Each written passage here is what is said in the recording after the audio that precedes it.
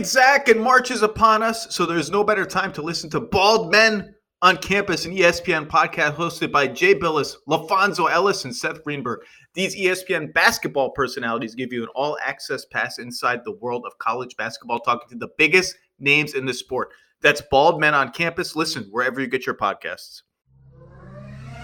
And now, the Low Welcome Post. to the Low Post podcast on a late Monday afternoon where thank the basketball gods, because after all the rumors, after all the Instagram videos, after all the pot shots, after all the rumblings and sources who were lying and sources who were half lying and sources who were kind of telling the truth, we can talk about the Philadelphia 76ers as a fully formed basketball team with James Harden and Joel Embiid. They have played 2 games to help us digest what has happened in those 2 games, one of which was against the Minnesota Timberwolves, okay team on a back-to-back, and the other one was against the hapless, horrible, dysfunctional Kazoos of New York. To help us digest all of that, Tim Bontemps, how are you?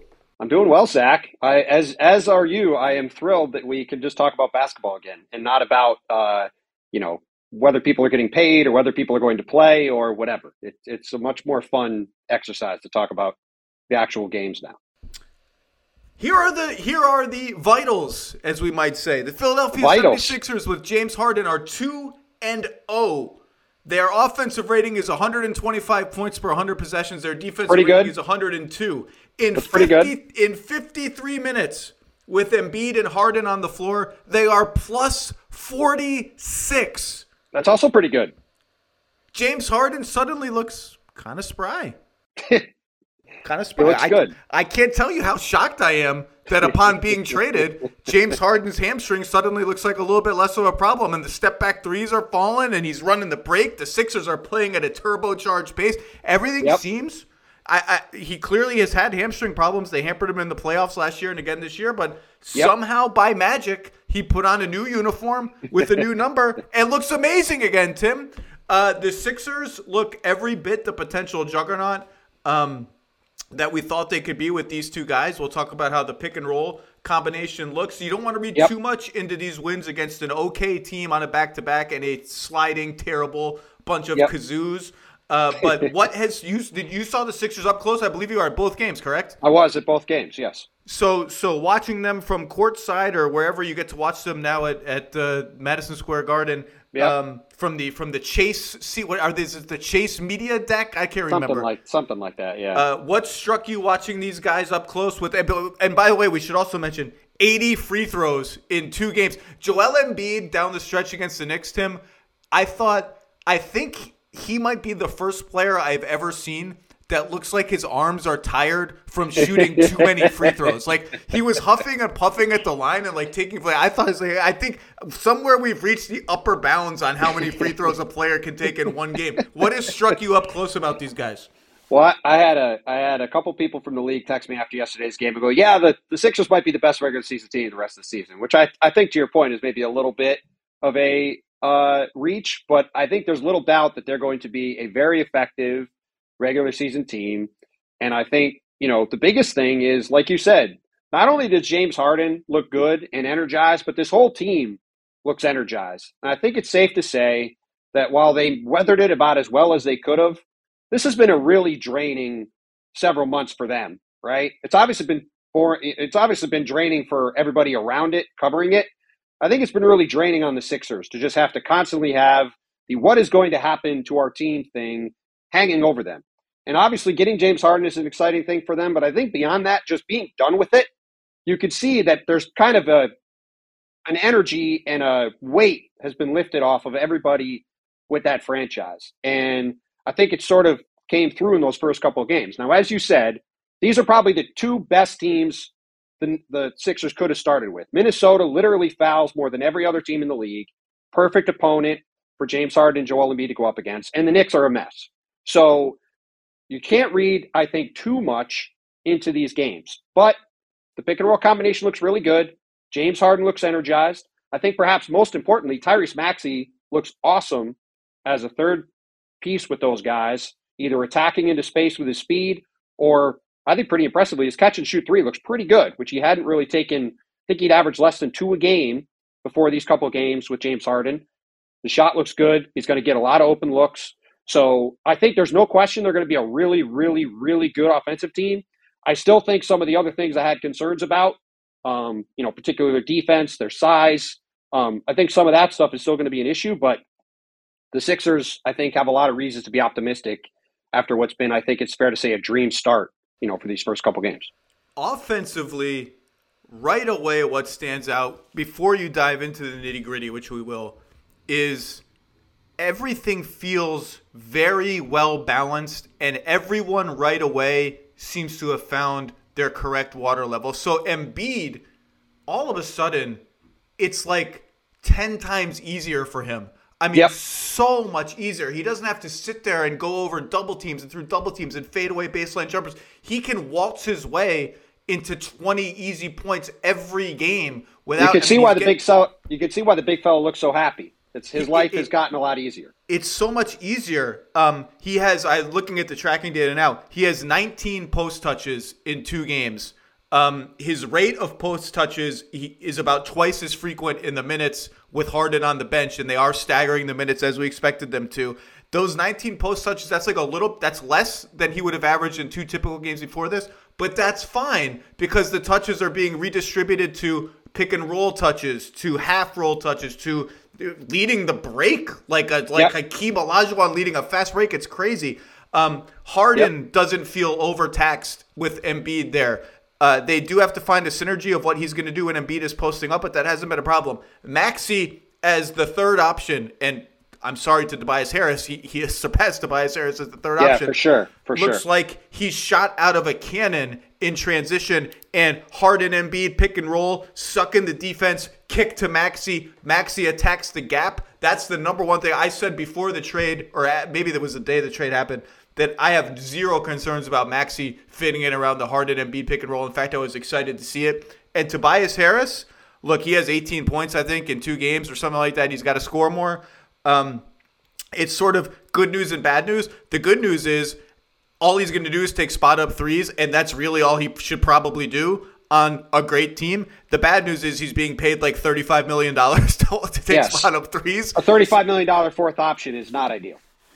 So the thing, everything just feels easier on offense. So everyone feels like they're at their right water level. Defensively, I talked about this with Van Gundy, and it unfolded as I expected. They found a middle ground so far between how Harden likes to play and how Embiid likes to play, which is to say they'll switch everything or a lot of things 1 to 4. Sometimes they try not to switch Maxey. But with Embiid, they're going to stay in drop back defense. And to James Harden, if that means you got to chase over a screen, you got to chase over a screen. And you know what happened in the first game, Tim Bontemps? Did you take note of this? 3 minutes into the game, he and Joel Embiid had a miscommunication, and Jaden McDaniels got a dunk. So that's fine. That was like on a switch. But you know what else happened in that game? James Harden, by going over a screen, drew an illegal screen call yes, he on did. Jared Vanderbilt. Yes, and I didn't take the time to do it. I wonder how many illegal screens James Harden has. Garrison Matthews draws one every 6 minutes he's on the floor. He's he's running into screens all the time. Yes. It had been a long time since I saw James Harden draw an illegal screen. They look it offensively with the staggering that Doc has done. It looks more polished and easier earlier than I even thought it would. Yeah, I agree. I think it's been good. There were a lot of questions. Doc in the past has not always, to put it charitably, staggered his players, his stars. There was a lot of skepticism about whether he would. He's sort of immediately gravitated to what I think were the pretty natural partnerships, Maxey and Embiid, Harden and Harris.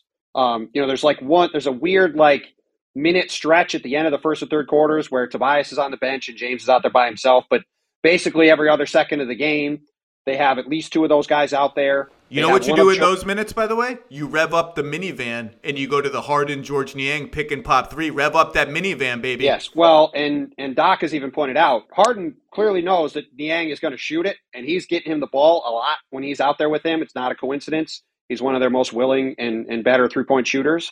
But yeah, I think generally it has flowed together very well, with the caveats that they've played a couple really good opponents. And also with the caveat that, as you know, when James Harden has the step back going, he's a way different looking player. And in these first couple games, I want to say he's something like 6 for 8 or 5 for 8 or something on that step back, which when he's making that shot, it's a totally different thing. I personally don't think he has a different burst than he did really earlier this season with Brooklyn. Obviously, setting aside the last couple of weeks in Brooklyn when things were all over the place.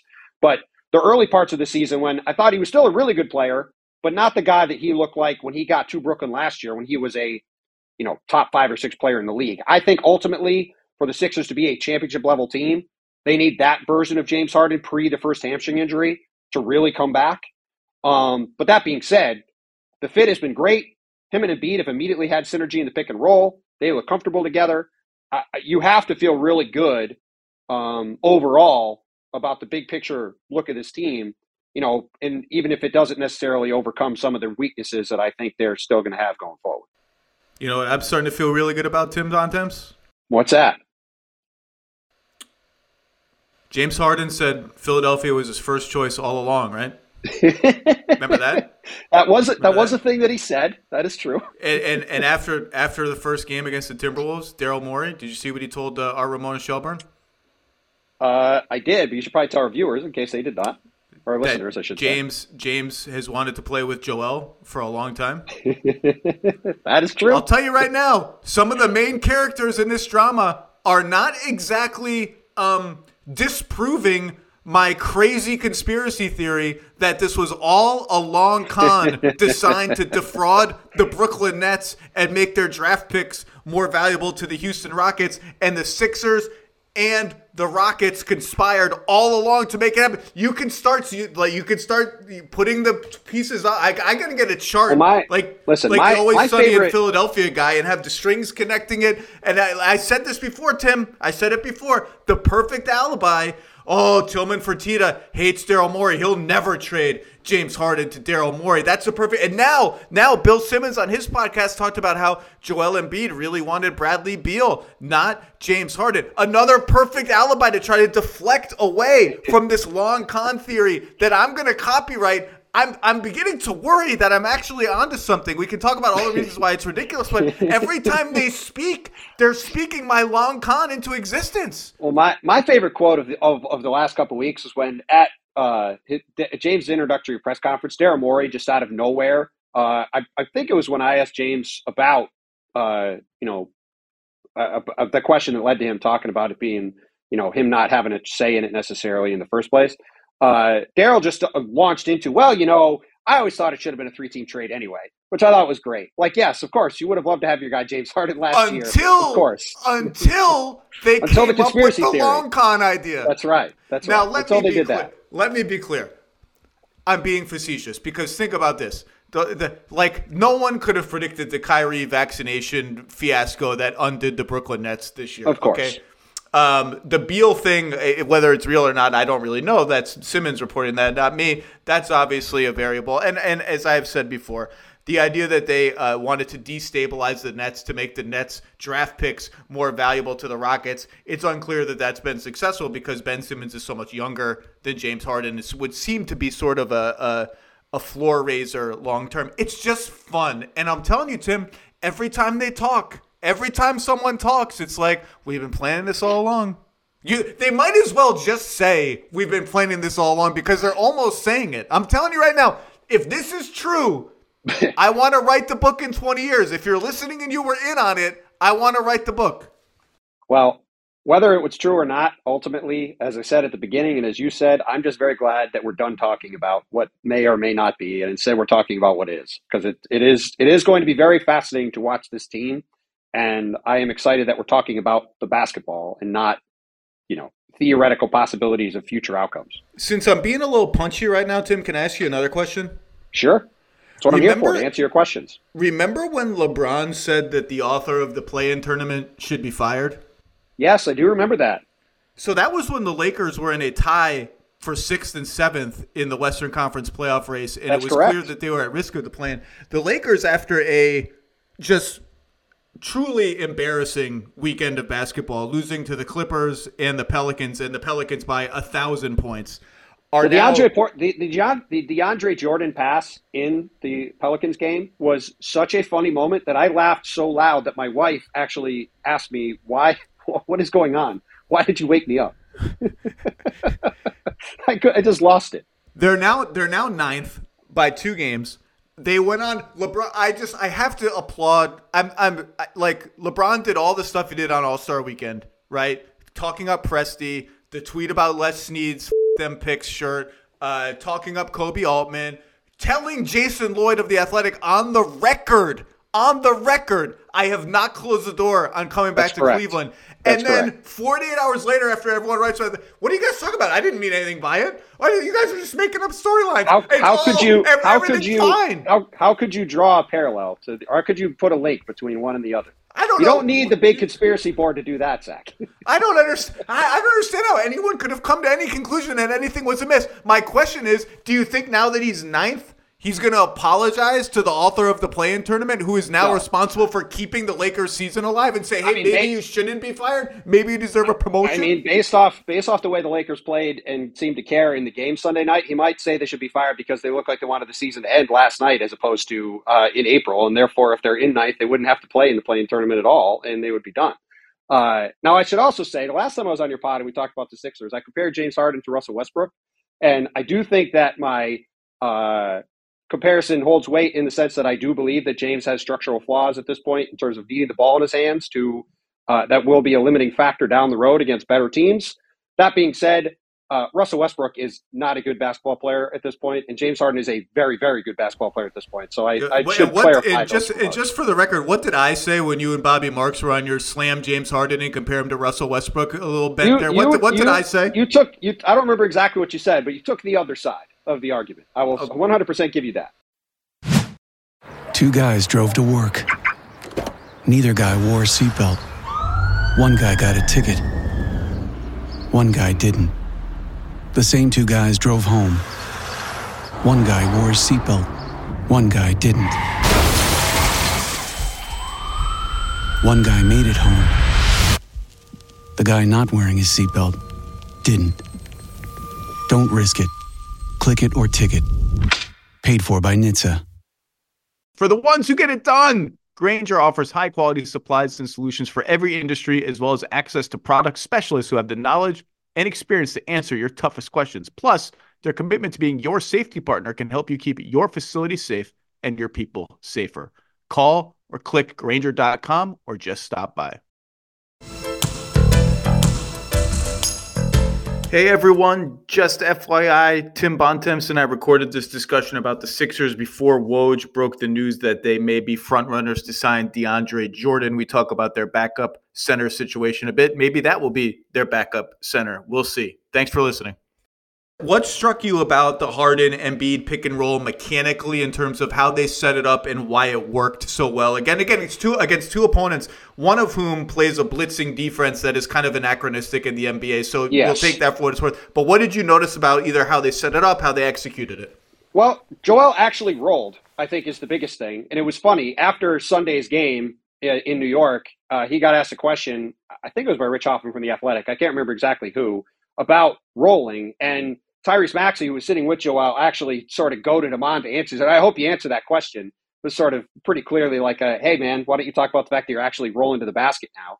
And, the big fella kind of laughed it off and said, I like what I've been mixing it in. But he clearly is a guy who likes to pop out and catch the ball and either shoot it or dribble around.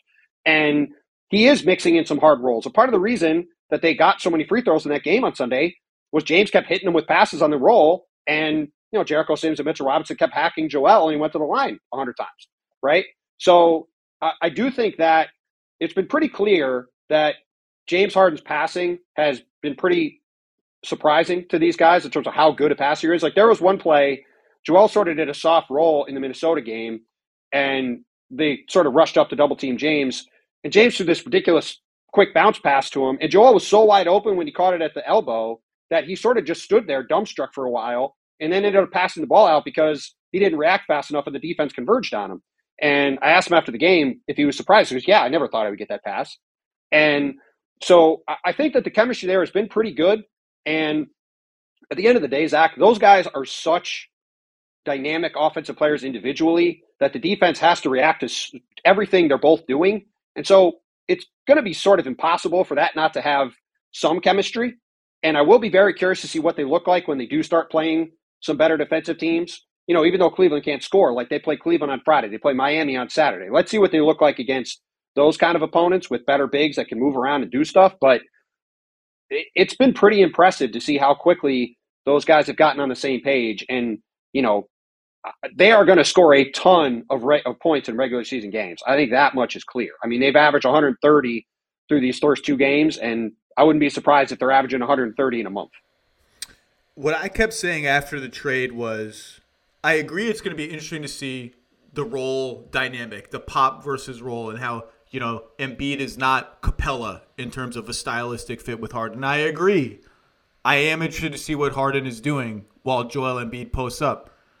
But what I kept saying is talent is talent, and talent papers over a lot of fit issues, and the supernova level of talent is going to be, they're going to be fine. And I think you just nailed it. Soft roll, short roll, whatever you want to call it. Joel Embiid catching the ball at the dotted line or even the foul line, it's like a lob. It's a layup. For him. It might as well be a lob. It's one step rim, one step foul. Or if I have to take a little jumper, I'm almost a 48, 50% shooter on a good night from that range. It doesn't have to be a lob. And if he can just – and also the way Joel sometimes changes, if it's not a hard roll, but he keeps rolling, sort of start and stop, it allows Harden to play that cat and mouse game and keep the defense guessing, and then he got a layup out of that against the Knicks. And that's what I said before we even saw them play. The short roll, he's so talented – that it's going to be almost as good as just it's not a dunk, but what I'm saying, he's going to get fouled or he's going to be at the basket, and he's so big, nobody can stop him, and that definitely played out in those first 2 games.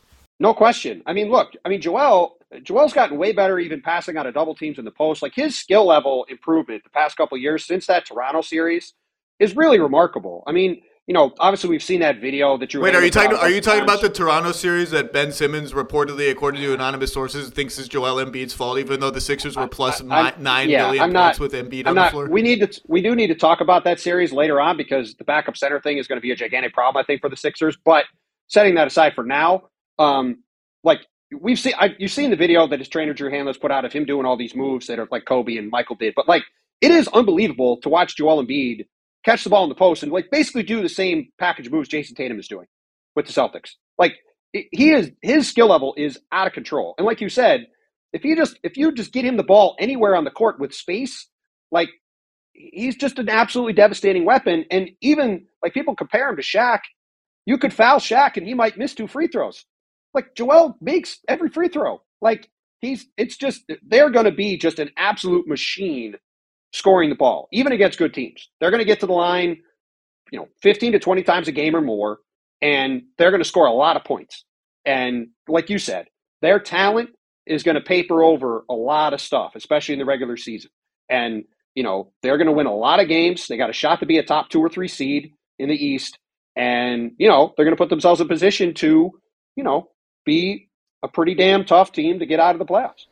I'm interested to see, even when Embiid pops for 3, I'm interested to see how the defense responds. Like, do you want to give him wide open threes? More than that, if he catches the ball wide open from the arc, he can drive. His skill set is outrageous. He can drive. If you run out at him, he'll go right past you. And, or are you going to see defenses start sending a third wing defender kind of flashing at him, and he can exploit that? Like, I don't even think a pop is like it might be a win relative to the other outcomes for the defense, but it's not like a great win. And you can't switch. No. Like you can't. There is no personnel that exists to switch a James Harden, Joel Embiid pick or that human.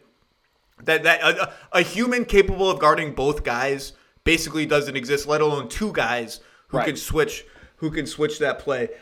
I mean, I think what you'll see I think what you're going to see is sort of what we saw in this game Sunday, right? Friday night, the Sixers go 19 for 39 from 3. I don't remember exactly what they shot off the top of my head against the Knicks, but it was something like 12 for. It was bad. They shot badly, I think, in the game. Actually, I got it right here. They were 10 for 33 in Sunday's game. Like, basically, you're going to dare Matisse Thybulle and Danny Green and George Niang and these other guys to hit shots. And if they all hit shots, they're going to be unguardable. And if they don't hit shots, you're basically going to dare those guys to beat you. Is really what you're going to do. And both Joel Embiid and James Harden in those situations are still going to score a ton of points.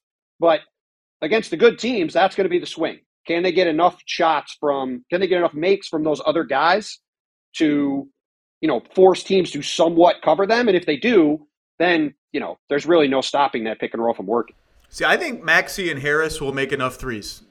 Maxey's a good shooter. Harris is a good shooter. Niang, Korkmaz, they're coming off the bench with shooting. Danny Green's a proven shooter. He's not as good as he used to be. He's lost a little bit of whatever, but he's still a good shooter. Thybulle is the one that his three-point shot is going to be something of a bellwether for them. Well, and you've already noticed the Sixers are talking a lot about him cutting. It's all like Matisse cutting. It's not Matisse shooting, right? Like his shot has, I think, gotten to the point this year where it's a lot of like, and they've hit him, like James Harden's hit him on some cuts for dunks and some cuts for layups. And Matisse is a smart cutter and he's a very smart, high IQ player. But that, I don't think you're going to be counting on him making any threes. It's going to be trying to find ways to navigate the defense to get some other ways to make an impact with the space he's going to have. And look, the more we saw with Bruce Brown, the more star power you put around a guy like that, the bigger those cutting lanes get, the more frequent opportunities you get. Because if they can keep him on the floor in the playoffs, if you have Maxey competes his ass off on defense and he's pretty long and he's got some bounce to him.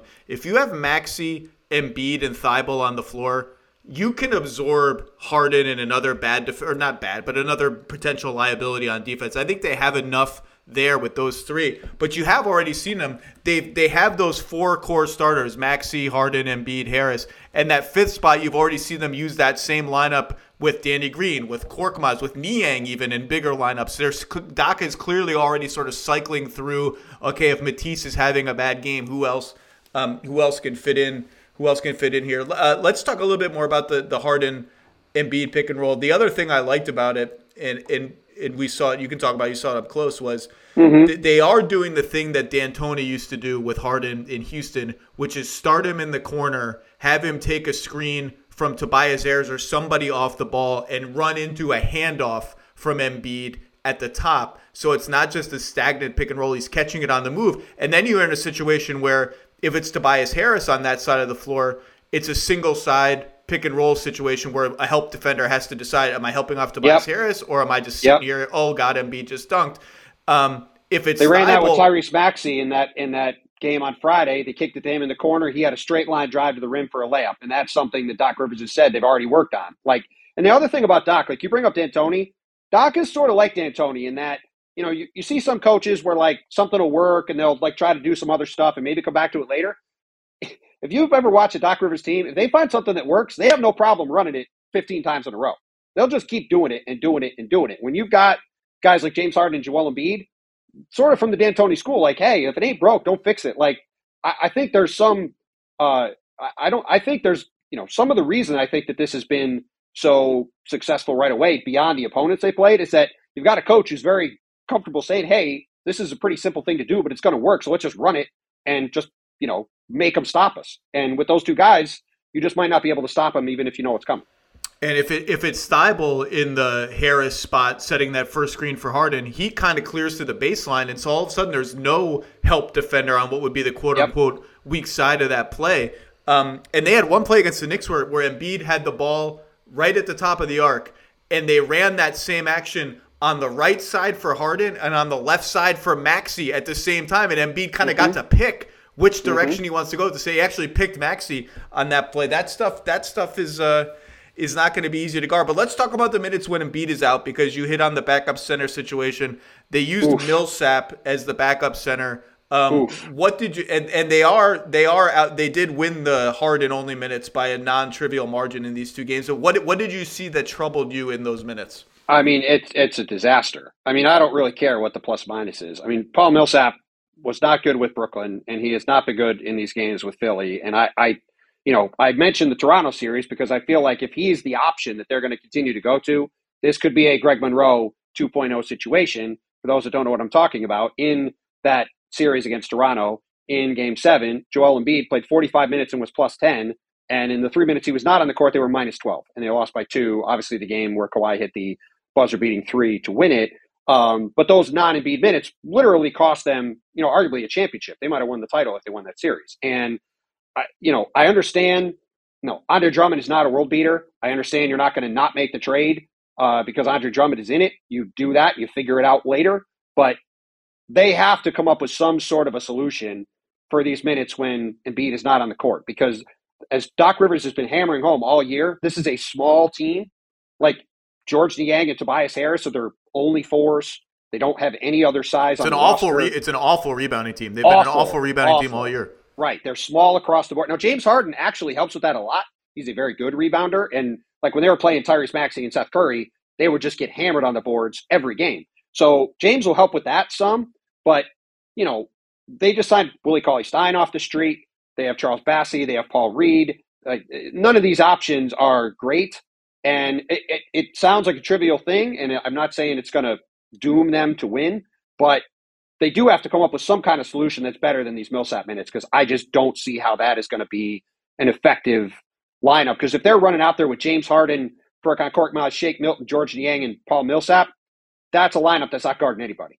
And they're going to give up a ton of points, I think, in those stretches. And if they're not making threes, those lineups can bleed points in a hurry. Now, Millsap is still a solid, smart defensive player. He's crafty on offense. He's a good passer. He has a little ball handling to his game. He's going to be the guy that, because of his track record, coaches trust, right? But you've noticed I just don't think he can move at this point. He couldn't move with Brooklyn either. The mobility and the finishing. He's only shooting 53% at the basket this year. People are catching him from behind when they would not have been able to even last year. Yes. I assume they'll give Cauley-Stein chances at these minutes. I trust Cauley-Stein in a playoff game about as much as I don't trust him. I couldn't finish the metaphor. I just don't trust him. Whatever it is, I don't trust him. No. I'd like to see Paul Reed get a look there, because when Embiid's on the bench, you're just going into James Harden hunt mode. So James Harden's going to look around and say, okay, who do I want to set a screen for me?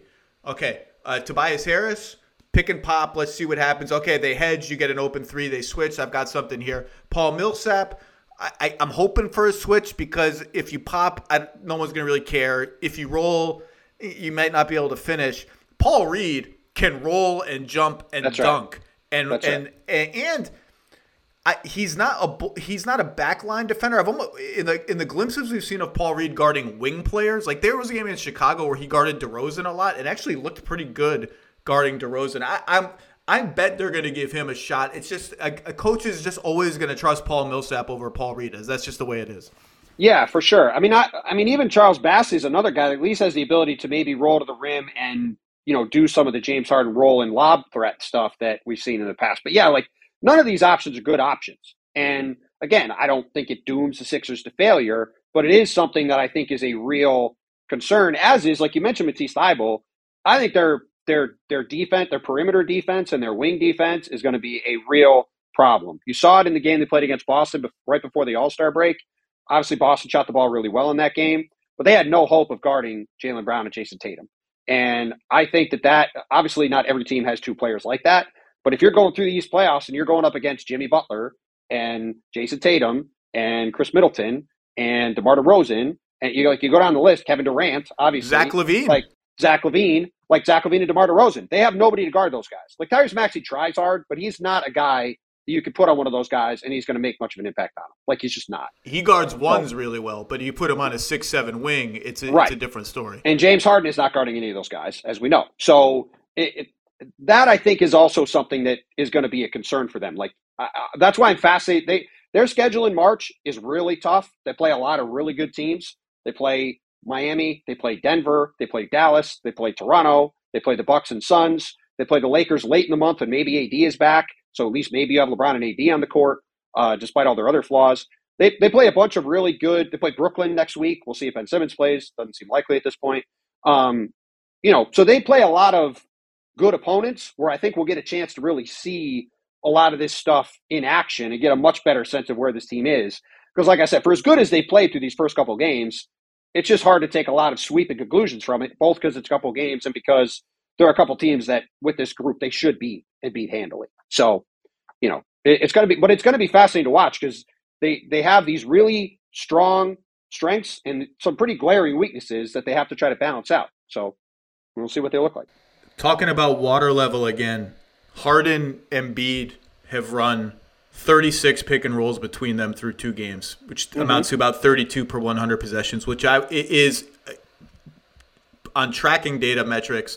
That's like a medium level volume. That's not like Trae Young will run like 70 pick and rolls per 100 possessions.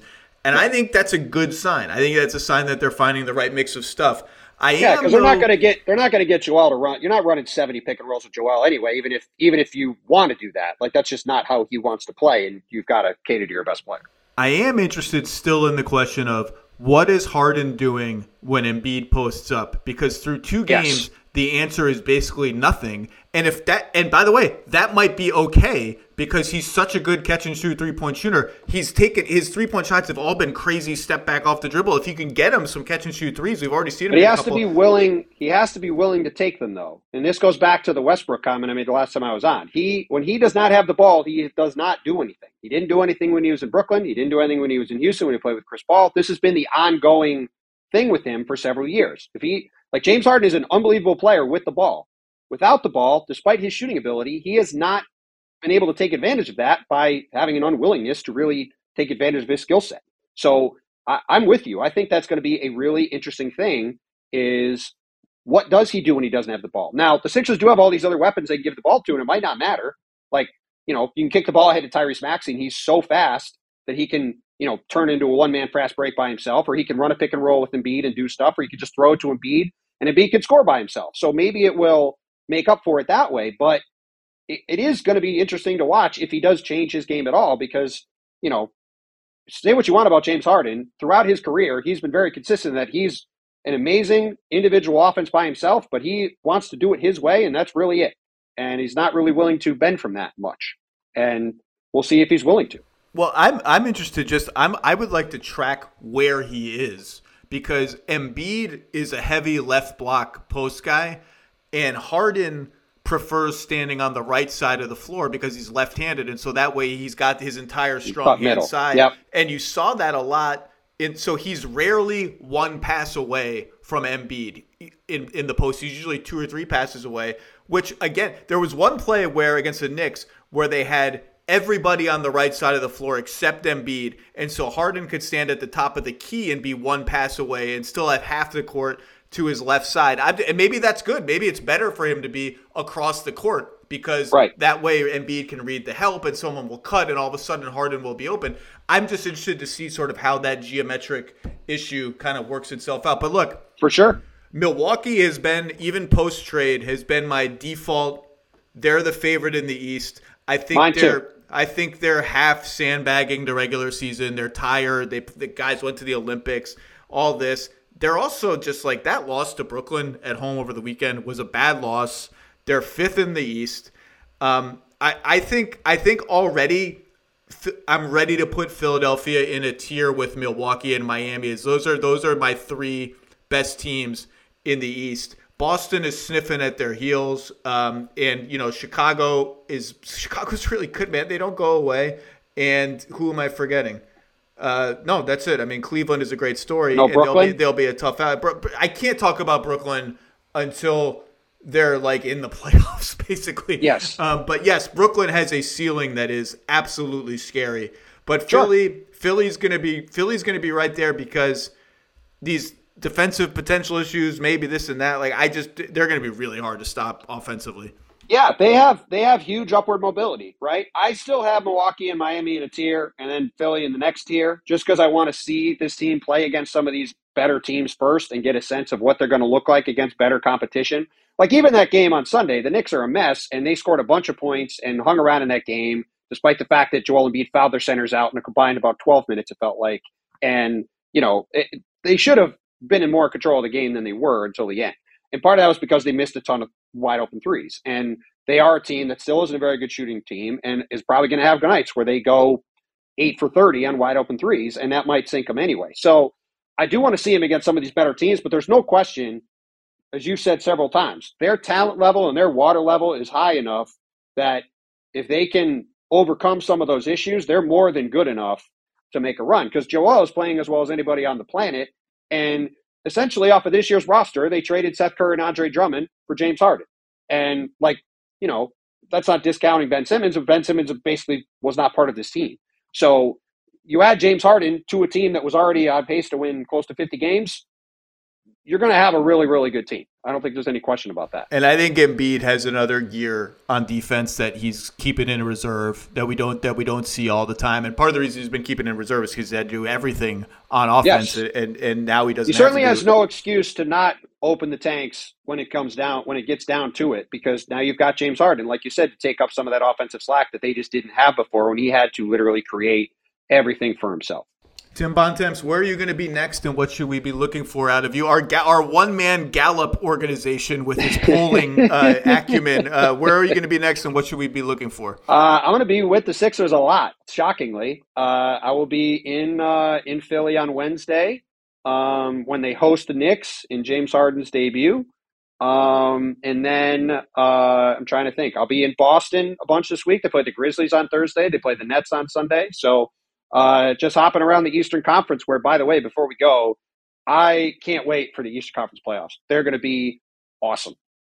Like up and down the list, like every single matchup in the East playoffs, no matter who makes it, no matter who makes it out of the play-in tournament, is going to be really, really good. So I just can't wait for that to start. It feels like just yesterday, as an East Coast resident, I was bemoaning the degree to which Los Angeles had become the epicenter of basketball, and it still is the epicenter of basketball in terms of it's where all the agents and all the players live in the offseason. Well, not about the basketball. Basketball is out here. But it's the epicenter of the play-in race right now. but now it's like it's all come back. It's all come back towards Eastern Standard Time, baby. All right, Tim Bontemps, enjoy your continued travels. Great work. I'll talk to you soon. Sounds good, buddy. Thanks for having me.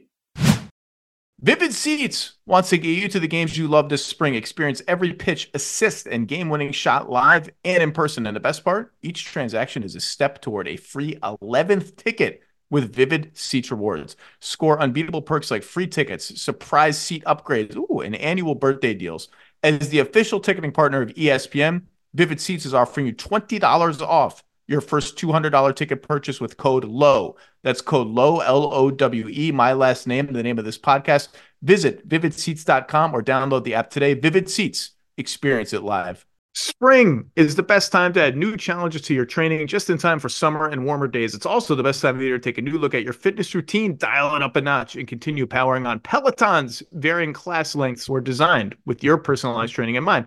Whether you'd like to add a 10-minute core session at the end of your strength class or take a 60-minute power zone ride to increase your endurance, Peloton classes help you focus on your needs and goals. They are also made to challenge you with a variety of classes like boot camps, boxing, full body strength, marathon training, all created to grow your skills or push you to improve in what you already excel in. Peloton's expert coaches and nonstop vibes, #vibes, will push you to new levels of strength and endurance, keeping you on your toes while giving you the professional coaching you need. And with a wide variety of options, whether you prefer to run outdoors, row, or ride at home, or strength train at the gym, Peloton has something for you. Get your head start on summer with Peloton at onepeloton.com. That's onepeloton.com.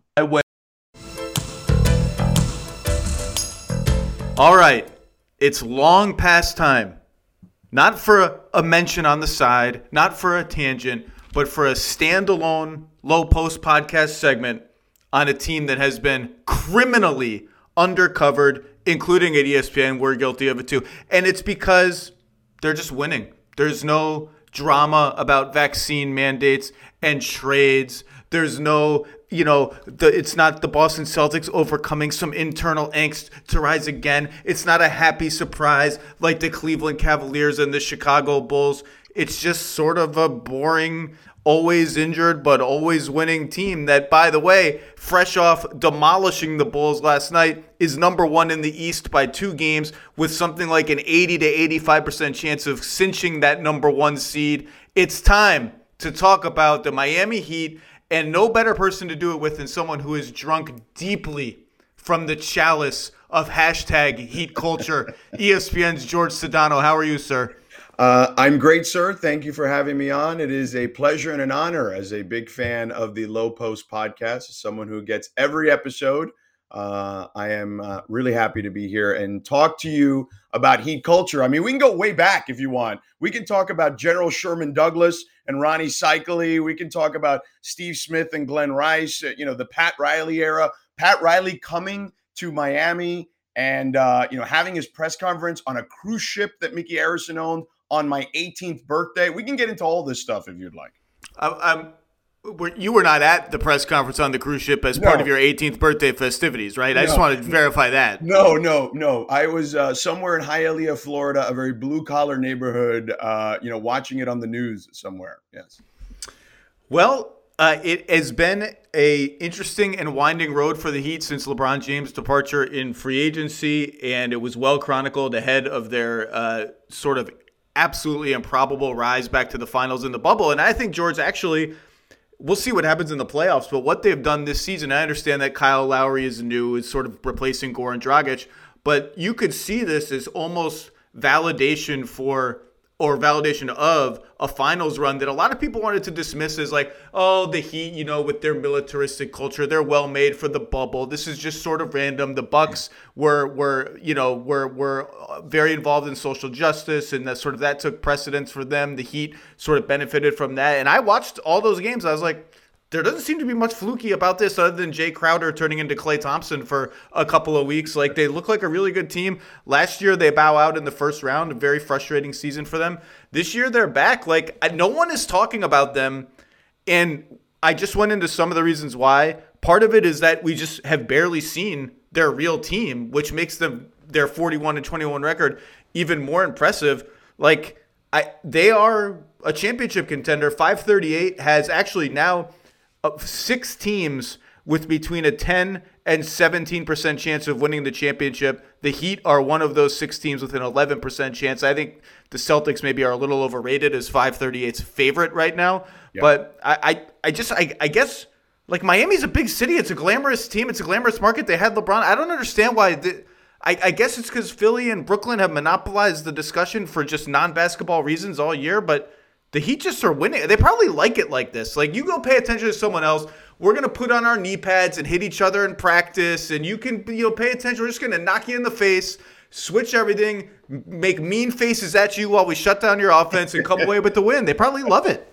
They absolutely love it. They want to fly under the radar. I mean, you've talked to Spo a million times. Like, that they don't want to be the front runners, right? Like, they want people to sleep on them. It's how they ended up having all the success that they had in the bubble. And by the way, their social media account, which has become way more aggressive, I don't know if you've noticed over the last year or so in the joke department, they're taking plenty of shots at us at ESPN, because I don't know if you remember this, but I don't want to single someone out, so I apologize to the people that may have done this on our social media accounts. I believe it was on Instagram about 6 weeks ago or so. They had different tiers, right, of the teams, and they had 6 teams in the true contender category. And at that time, it was Milwaukee, it was Chicago, and it was Brooklyn in the East. And then it was the Warriors, the Suns, and the Grizzlies in the West. And then they had a different category where it said dangerous loomers. And they had the Heat and the Lakers at the time. The only thing, the Lakers are looming at the edge of the play-in race. That's the only place they're looming. They're not looming. If you ran into the Lakers in a dark alley right now, you would not be scared of them. You would just walk up right, hey, Lakers, good to see you. Better luck tomorrow. Yeah, you would walk right past them. Absolutely. But I think because of that, so the Heat social media account took exception to that. And if you notice, ever so subtly, every once in a while, if you go through their posts on Twitter or on Instagram, there is some reference to dangerously looming. And their fans have started to do that. I did a Twitter search yesterday, and there's a lot of dangerously looming every time that they win. But to your point, they are 20 games over 500 for the first time since the 2013-14 season, which is the last LeBron season in Miami. Wow, I didn't realize that. Yeah.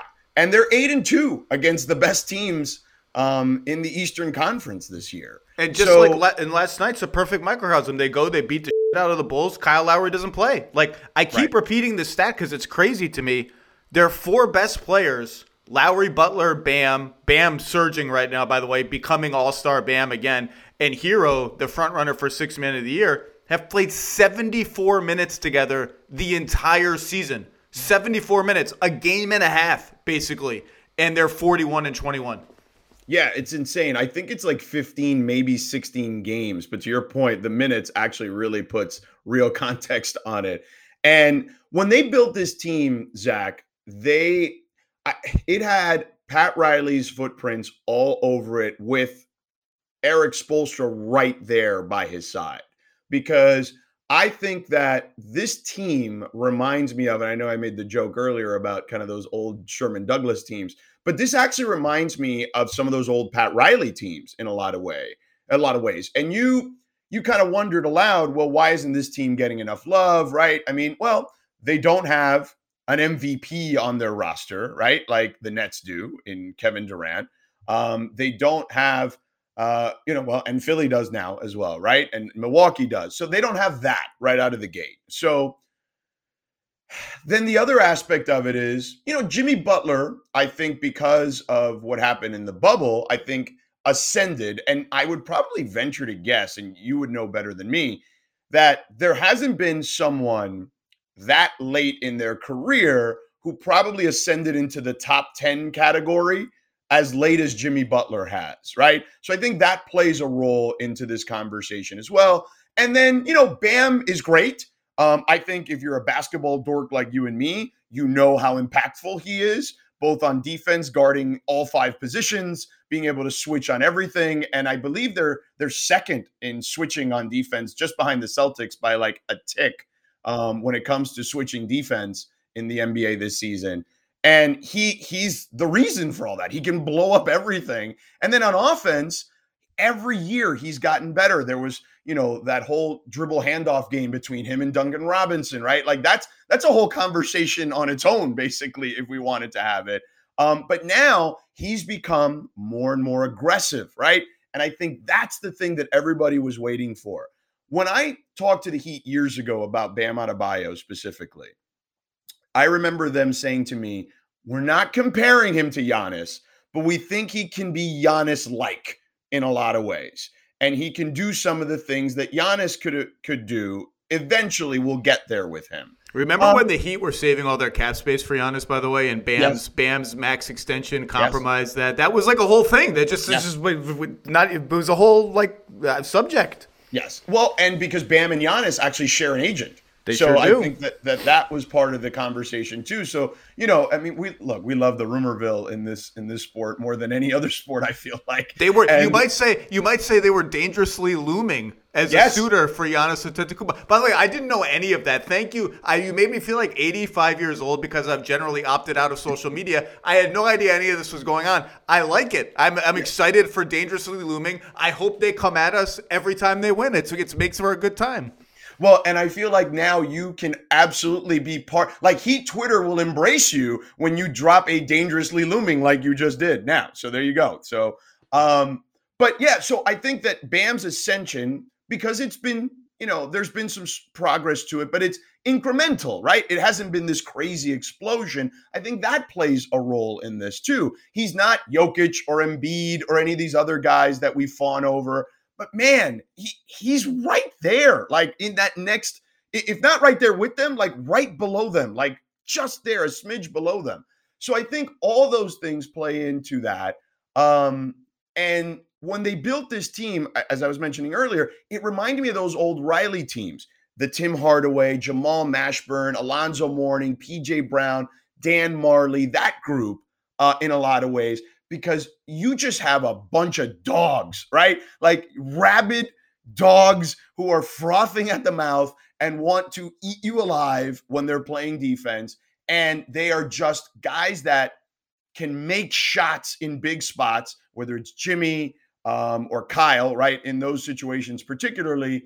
And then you've got, Tyler Hero, who's, this young ascending player who is, had his struggles last year. And I think that now he's gotten very serious about basketball. We kind of joked and mocked him when we saw those boxing videos or whatever in the offseason, but he's gotten stronger physically. His workouts were targeted to make him stronger, to be able to take the toll of an NBA regular season. And I think we're seeing that. We saw Duncan struggle mightily earlier this season and come out of it. I was going to say before, he's quietly up to 36% from three. And truthfully, I know that Heat fans were getting very frustrated with Duncan Robinson. It's the first year of a big contract. Yeah. He was slumping. I never spent 1 second worrying about it because shooters are going to come up and down, and his percentage is going to regress to the mean.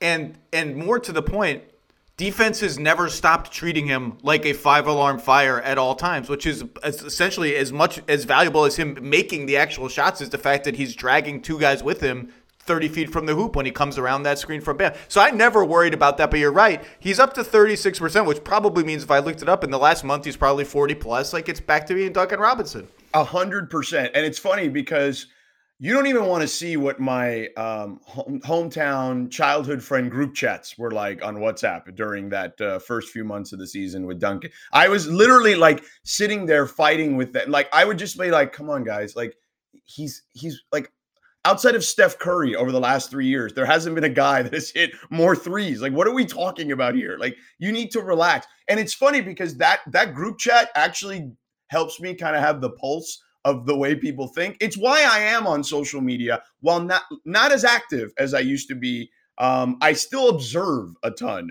because I like to kind of see what the pulse of NBA Twitter is. Because as you know, it can change from second to second on players and teams. But just to finish just kind of the construction of this team, then you see what Heat culture is really about, right? Like, yes, all the guys who are former All-Stars, et cetera, or the ascending young players, every team has that. But here's where they differentiate themselves from everyone else. We're verging into Heat propaganda. I can't wait. Come on, give it to me. Go full propaganda. Here we go. It is absolutely finding the diamonds in the rough. Like, they are so freaking good at this. They are. I hate to indulge in the Heat culture propaganda, but they are better than they're in the 95th percentile NBA teams that undrafted second round scrap heap redemption. Even like a guy like Dwayne Dedmon, who was given up on by the whole league. Anyone could add Dwayne Dedmon.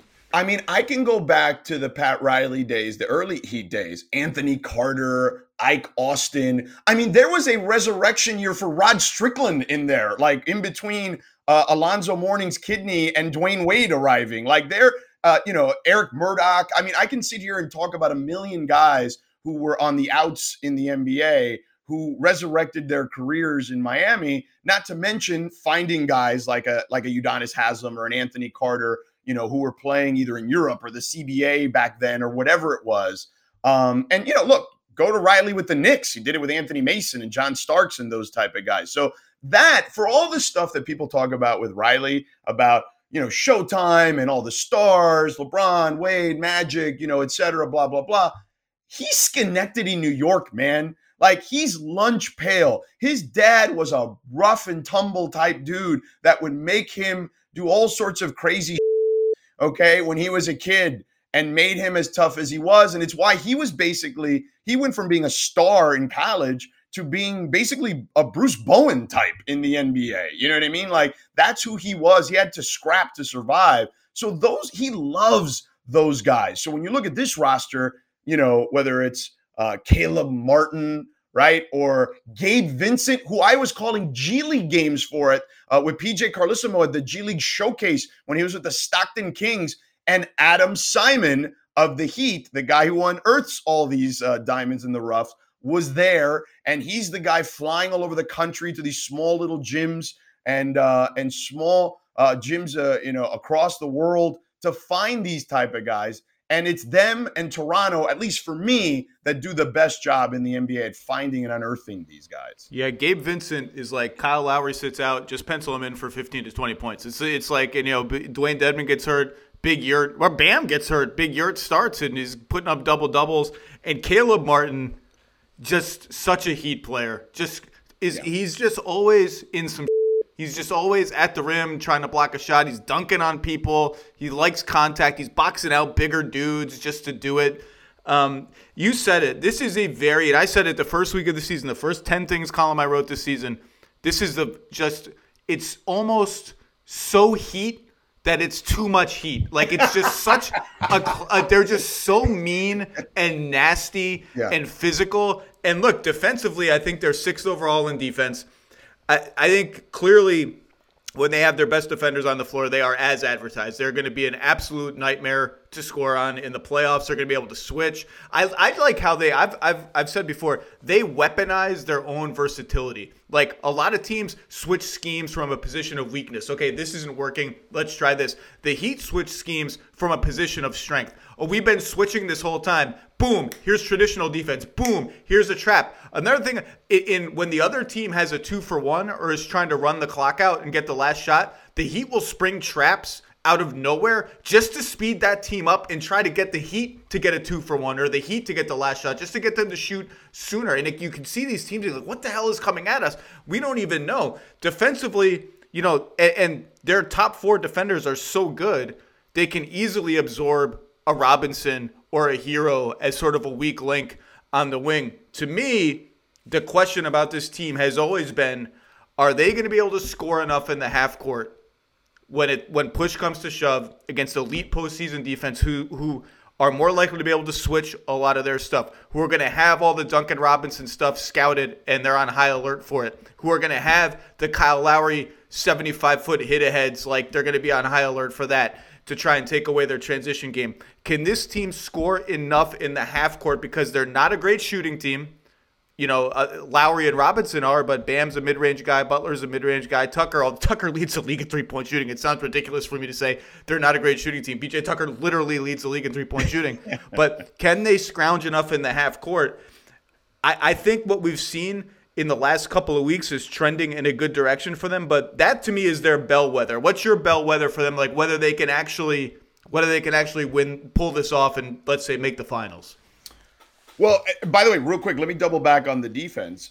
You forgot to mention the Spo zone, right? There you go. There's another one. Yeah, he loves to just kind of randomly throw a zone at you, and particularly when it comes to their switching. We saw what they did to DeMar DeRozan yesterday, right? You had PJ start on him. They would switch Bam on him. And then all of a sudden PJ would switch on Vucevic and seal Vucevic. Vucevic did not have the type of game that you would have thought, considering that they were going to try to get that he were forcing Bam onto DeRozan a ton. And I think the Bulls thought they could take advantage of PJ, and clearly they haven't done their home. They didn't do their homework. Can you imagine if I just took you, George Sedano, and I said, George, I'm going to just stick you under the rim, and here's what's going to happen. For 2 minutes, PJ Tucker is just going to hip check you under the basket. Right. All you have to do, I'll give you $500 if in a minute you're not out of bounds on the opposite sideline. You would lose in 5. It would be so unpleasant. You'd be in the ER. 100%. And then in that same defensive scheme, you have Jimmy kind of like roaming, almost playing like a free safety on the weak side, right?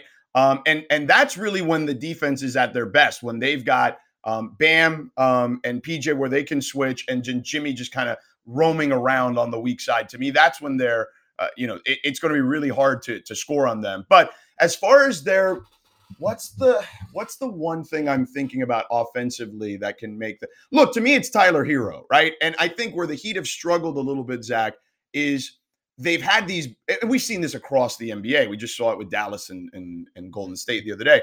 I mean, no lead is safe anymore, right? Like, I think it's fair to say that.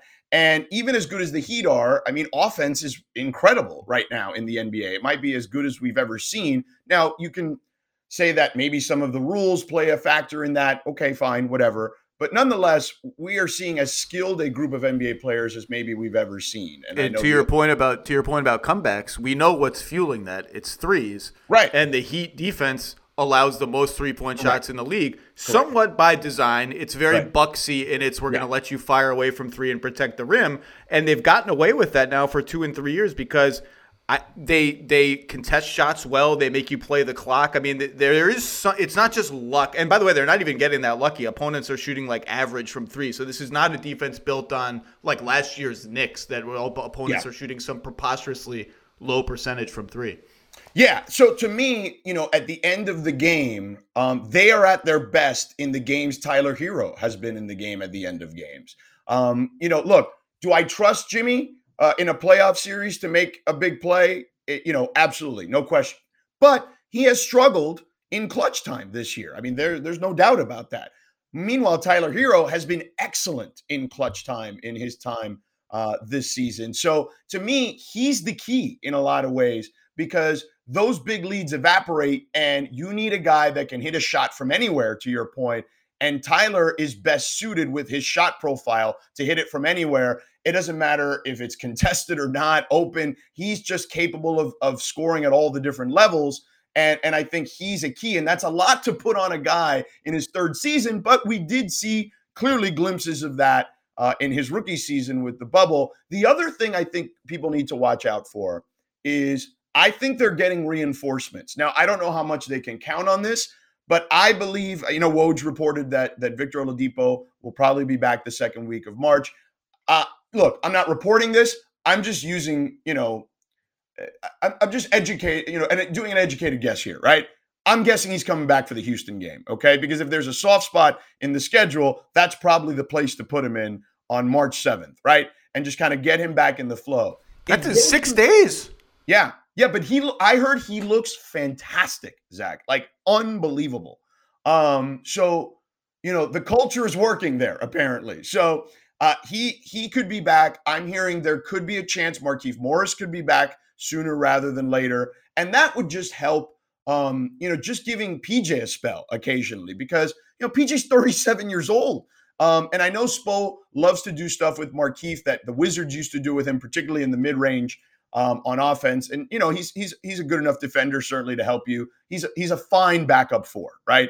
But I think the Oladipo aspect of this could be big. It just depends on what we get from him. But if you can get like 70% Oladipo, man, all of a sudden they're even deeper. And then who do you cut out of this rotation? Like, is it Max Strus is out? Probably. Is Caleb Martin's minutes go down? You're not getting Gabe Vincent out of the rotation, to your point earlier. He's already the backup point guard to me. But I just think that Spo is going to have so many players at his disposal to mix and match that I think that can help them in a long series if guys get into foul trouble, et cetera, or if guys are struggling. He's got guys he can trust that he can go to. The question is, can those guys elevate? Some of those two-way guys or former two-way guys, can they elevate in the playoffs?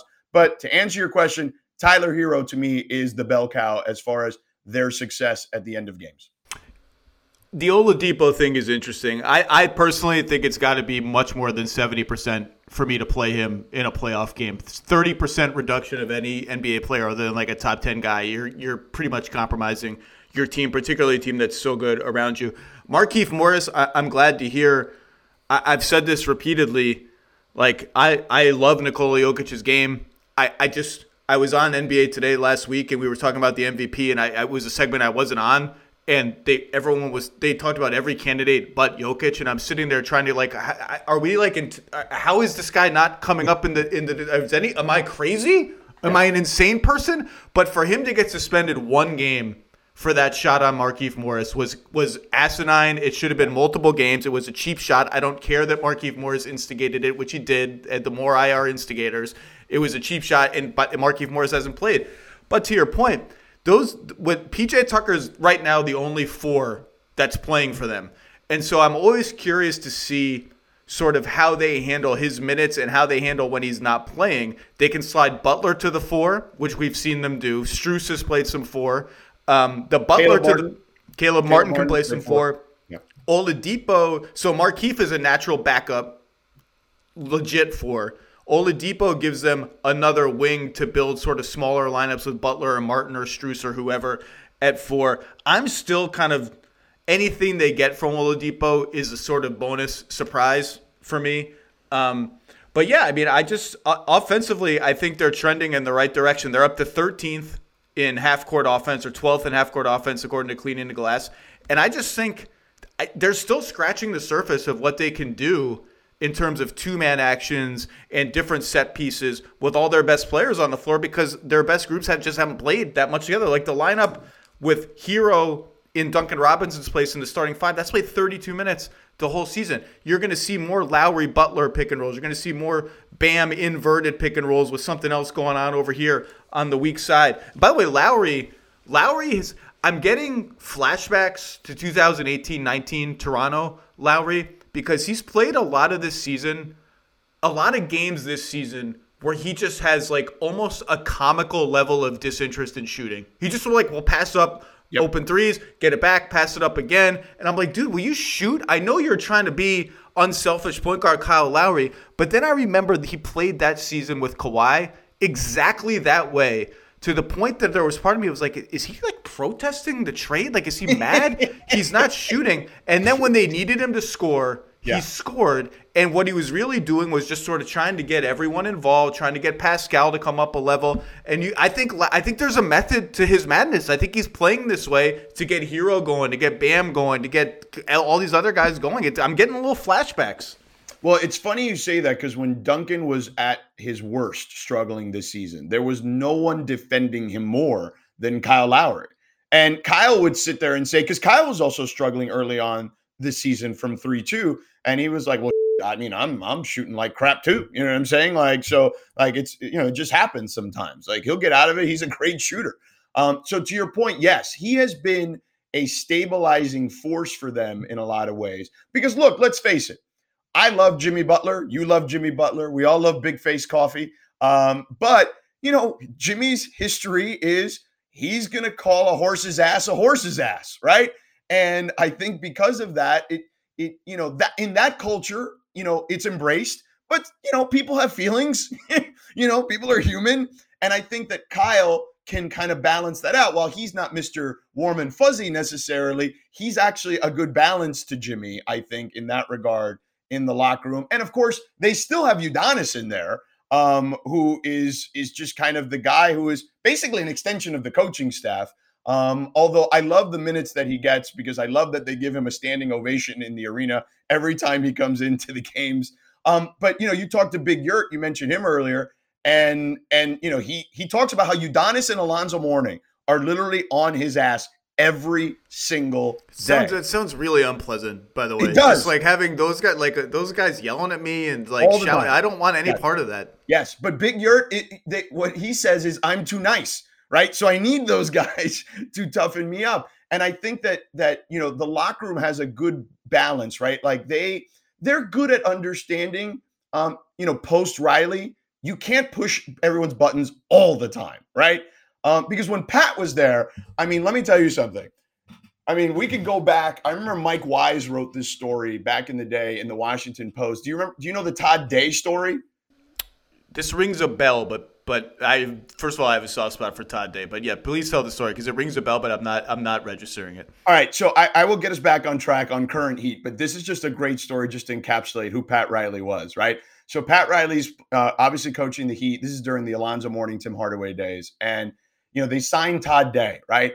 And look, we know this, right? Pat Riley, 3-hour practices, insane, Heat culture, blah, blah, blah, blah, blah, right? Put on your knee pads. Bring your knee pads today. It says on the whiteboard, pads. Yeah, yep. And apparently Todd Day, not used to any of this, talking mad in the locker room about Pat Riley. So, of course, it gets back to Pat. So Pat comes in into the locker room to talk about their game plan for that particular night or whatever. And he says, and again, I'm paraphrasing, he says something to the effect of, hey, so does anybody have a problem with the way we're doing things? And nobody says anything. And then he's like, are you sure? And he looks at Todd Day and he goes, Todd Day, I heard you have a problem with the way I'm doing stuff. And he's like, no, coach, whatever. He's like, no, you get the hell out of here. You're out of here. You're cut. They had signed him. Didn't matter. Get the hell out of here, Todd Day. Like that's just Riley. Like, so when the team has made the transition from Pat Riley, who, after winning the championship in 2006, the following season broke his hip because he was so angry in Chicago at the lackluster effort from his team with Shaq and Wade and Posey and Antoine Walker and those guys, that he broke his hip trying to kick a door open. They have, Spo is intense, but they've mellowed some in a lot of ways, including Pat. He's kind of become like the grandfatherly figure in a lot of ways. I remember when I talked to Spo about, for the silly story I wrote that I was way too into, about whether coaches were going to go full on casual look forever now that it had taken hold in the bubble. And Spo, he almost like whispered it because he was scared to say it out loud. he felt like he was betraying Riley by saying he was pro casual, and he was like. He was like legitimately uncomfortable. Like I thought he was actually going to say, "Can we just not have this in? Can we go off the record?" I'm like, he was so tentative. He felt like it was a true betrayal of the spirit of Pat Riley. I mean, could you imagine if you would have written in your story, sources close to Eric Spoelstra told me he was in favor of the more casual look. That would have been the greatest line in ESPN.com history. But yeah, look, they've mellowed some. He's mellowed some. And I think that there's like this nice little balance now there where it's not always like, yes, it is military school still, like, don't get it twisted. But there's a nice balance there on what they're doing. And I think that's why veteran guys particularly want to play there, right? It's why Kyle was good playing there. Obviously the relationship with Jimmy helped, but this franchise, I mean, you and I have talked about this off the air, and I've heard you talk about it on the podcast. I mean, if you go back to 2017 or 18 or whatever. They were dead. They were dead in the water. Hassan Whiteside and Dion Waiters. I mean, people like you and me were sitting there saying, Eric Spoelstra is the coach of the year because he's got Dion Waiters leading a team to 41 wins, with Goran Dragic. But they were dead in the water. And I think that a lot of things happened. Okay.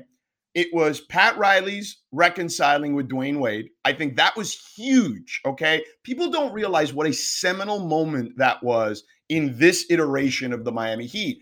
So Dwayne's longtime agent passes away, Henry Thomas.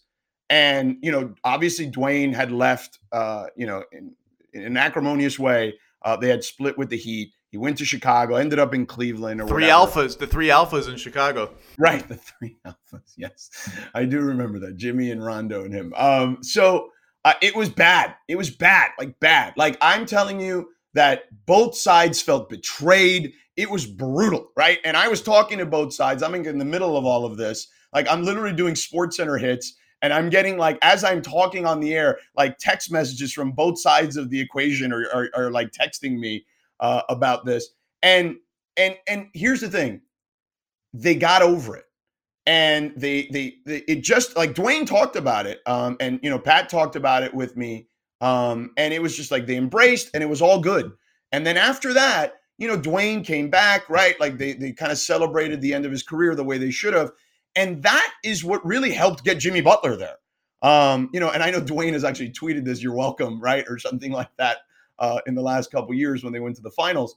But it's true. Like that, I don't think any of that would have happened or any of this might have happened had that reconciliation not happened. So it's kind of wild that the mellowing of Pat Riley and the organization in a lot of ways really kind of created this kind of new resurrection of sorts. I don't want to get too deep into it because it is a topic I've covered at length, but it is one of the greatest front office accomplishments of the last 20 or 30 years in NBA history for them to go from where they were in 17-18 to the bubble finals to where they are now, very much a threat to make the finals. And I do think when push comes to shove, they're going to be able to manufacture enough points in the half court to at least have a decent chance to come out of the East. I think by decent chance, what I mean, I think to me, having seen Harden with Philly, I think Philly, Milwaukee, Miami, and Milwaukee has been my de facto pick since the Nets situation went haywire. Sure. Their defense is beginning to worry me a little bit, but I still just think they're kind of half. I said to Bontemps, I think they're sandbagging. Sandbagging is a little strong. I think they're just kind of waking me up for the playoffs. But I think Miami's right there, and then Boston's coming for that tier of teams. But I don't know if they'll get there, even though they have the best point differential. I think Miami is a legit shot to make the finals. I think they will score enough in the half court. And defensively, I did see Nekias Duncan, who's a Heat. I love that kid. That kid. First of all, shout out to that kid. I want to give props to Ethan Skolnick, who covers the Heat for a long time. He covered it as a traditional journalist for a long time. He's got his own thing going, 5 Reasons Sports. He's the guy that saw Nekias' stuff on the internet and gave him an actual platform that then led him to where he's at now, which is Basketball News, I believe. Yeah. That kid, he's look, I say this with high praise. Like he reminds me of you, like, 10 or 15 years ago or whatever. Like Like, dude, let's give you your flowers. I know. No, I don't want any flowers. Flowers die No. real fast. I don't want any flowers. Flowers are stupid. Don't do the Tony Kornheiser curmudgeon thing, okay? I'm not a curmudgeon. I'm a very pleasant person. You deserve your flowers, man. You were doing back then that nobody was doing at the time, and people like me couldn't get enough of it. And then that spawned the Tom Haberstros of the world in a lot of ways. Okay, enough out of you. Now, enough Nekias Duncan, you are the godfather, Zach Lowe. You are at that level now. You're like Pat Riley. You're a godfather now. My point was, as I dismiss everything you just said is insane, is that he brought up an interesting point that I'm going to be watching the rest of the way about their defense, because I think their defense is, again, as advertised. But he brought up the idea of, like, are they over switching with Bam? In other words, is Bam by far our best rim protector and our best rebounder? And by the way, no rebounds, no rings. And the Heat are one of the best rebounding teams in the league on both ends of the floor. Are they almost switching him into like oblivion where he's out of the play on too many possessions? I actually don't think that's true. At first blush, I think the benefits of switching far outweigh whatever costs are, but it is something I'm going to be watching. But I think this team at full throttle is going to be a problem. They're certainly not scared of anybody. They're certainly not scared of Milwaukee. But I will say, let's finish where we started, because you brought up the Nets. The Heat have like an 80% chance at the number 1 seed. We could be looking at Brooklyn, Miami as the 1-8 series in the first round of the playoffs. I'm just saying. And Brooklyn, if they ever get their actual team, has so much shooting around Ben Simmons, has the best player maybe in the NBA in Kevin Durant. Like, imagine if that's we're sitting here telling you that he can make the finals. If that happens, they could also lose in the first round. Like, that's how crazy that is. That's the difference between if they got Toronto or Charlotte or Atlanta. That's a series win for the Heat. The Heat are winning those series in 5 or 6 games max. Brooklyn is like, I don't want that. Can I avoid that? This goes back to my thing. If you're the number 1 seed, you should be able to pick your opponent out of the 2 teams that get in from the play-in. That should be a rule. You should be able to do it. Yeah. Well, by the way, interestingly enough, I don't know. I don't believe you follow baseball very much, but that is a rule that they're talking about with Major League Baseball. Once the wild card situation unfolds, they're at least discussing that amongst many other things at the moment about their rule changes. I love it. I've been with you on that the whole way, right? Like, we're already doing it for the All-Star game, right? Like we're picking teams, let's go. Like, let the number 1 seed get the advantage of whoever it is they want in that bottom group, basically. But yeah, look, the East is going to be a bloodbath, Zach. Like, even if Miami were to play Toronto, that's not an easy series. No fun. I mean, Nick Nurse versus Eric Spoelstra is, a basketball dork's dream. And they're really good, obviously. I mean, Scotty Barnes yesterday was insane. 10 of 10 in the first half for like 20 some odd points.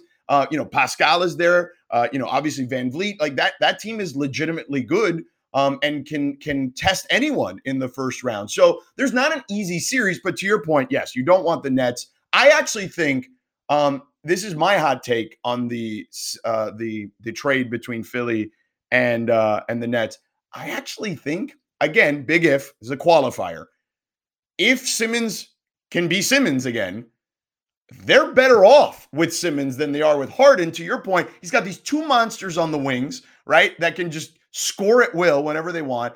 He is a natural distributor. I want to say, I don't know if this number still holds up, but there was a stretch in the 2 previous seasons where there was a 2-year stretch where Ben Simmons was creating more open threes than anyone in the league, okay? So there's that part of it. And then you're talking about a guy who's a top 2 or 3 defensive player of the year candidate year in and year out. And they can play him in the dunker spot where they couldn't do that with Philly. That was not possible. Well, they did. It just wasn't right? good. Yeah. So you see what you're doing? You see what you're doing, George? You see what you're doing? What? You're part of the problem. Why? This is supposed to be a Heat podcast, and here we go. ESPN personality George Sedano going right to Brooklyn, going right to Philly, just overlooking the Heat. You're part of the problem. You are part of the dangerously looming problem. You should be kicked out of your group chat like an Android user like me who gets booted from all the group chats. You, George Sedano, are part of the problem. Heat and 5. Hashtag Heat and 5. That's the way this works. Dangerously looming. They're dangerously looming Heat and 5. George Sedano, it's a pleasure. You will be hosting NBA Today in place of Malika today. I'll see you there. I'll be on that show. You're everywhere. You do a fantastic job. Thank you for sipping some delicious Heat Culture Gatorade with me this morning on the Low Post podcast. It was a pleasure. It's like Cuban coffee. It injects gasoline into your system.